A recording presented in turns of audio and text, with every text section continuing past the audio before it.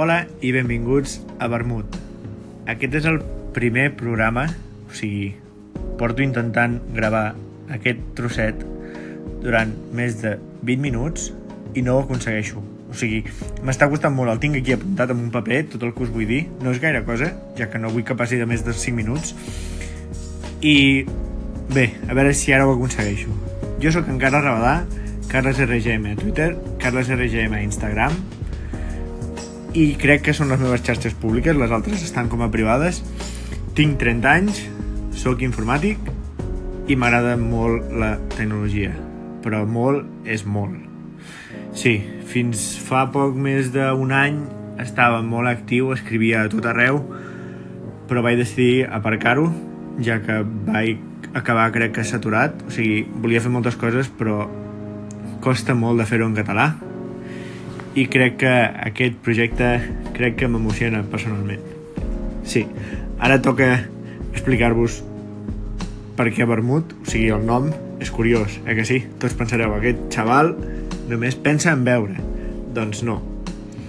Tothom sap que quan quedes per prendre un vermut, primer, mai és un, sempre t'enredes i segurament acabaràs dinant amb aquelles persones que està fent el vermut. Però el millor del vermut és que comences parlant com a persones grans i sèries i acabes intentant arreglar el món i pensant que ets Déu amb el tema que parles.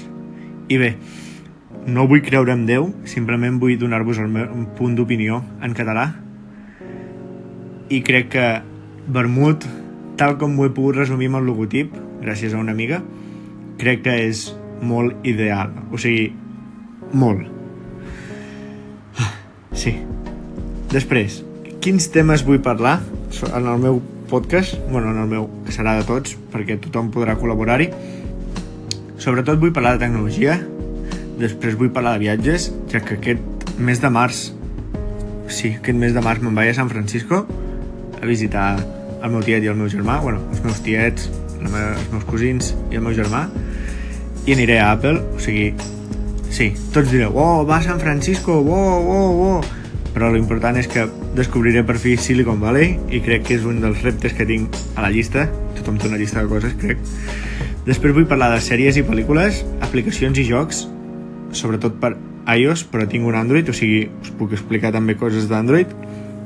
I després vull fer entrevistes, però entrevistes no de què opines sobre Puigdemont o Junqueras o sobre Rajoy, no. Sobre coses particulars que tens en el teu smartphone o la teva tablet, o quan fas una foto a un grup de gent i queda perfecta i tu la demanes i queda fet un quadre d'aquells que no saps com agafar. Sí, és que em va passar ahir. Però bé, això és vermut. Bé, crec que ho he pogut resumir bastant bé tot i us puc dir que en breu arribarà el segon programa.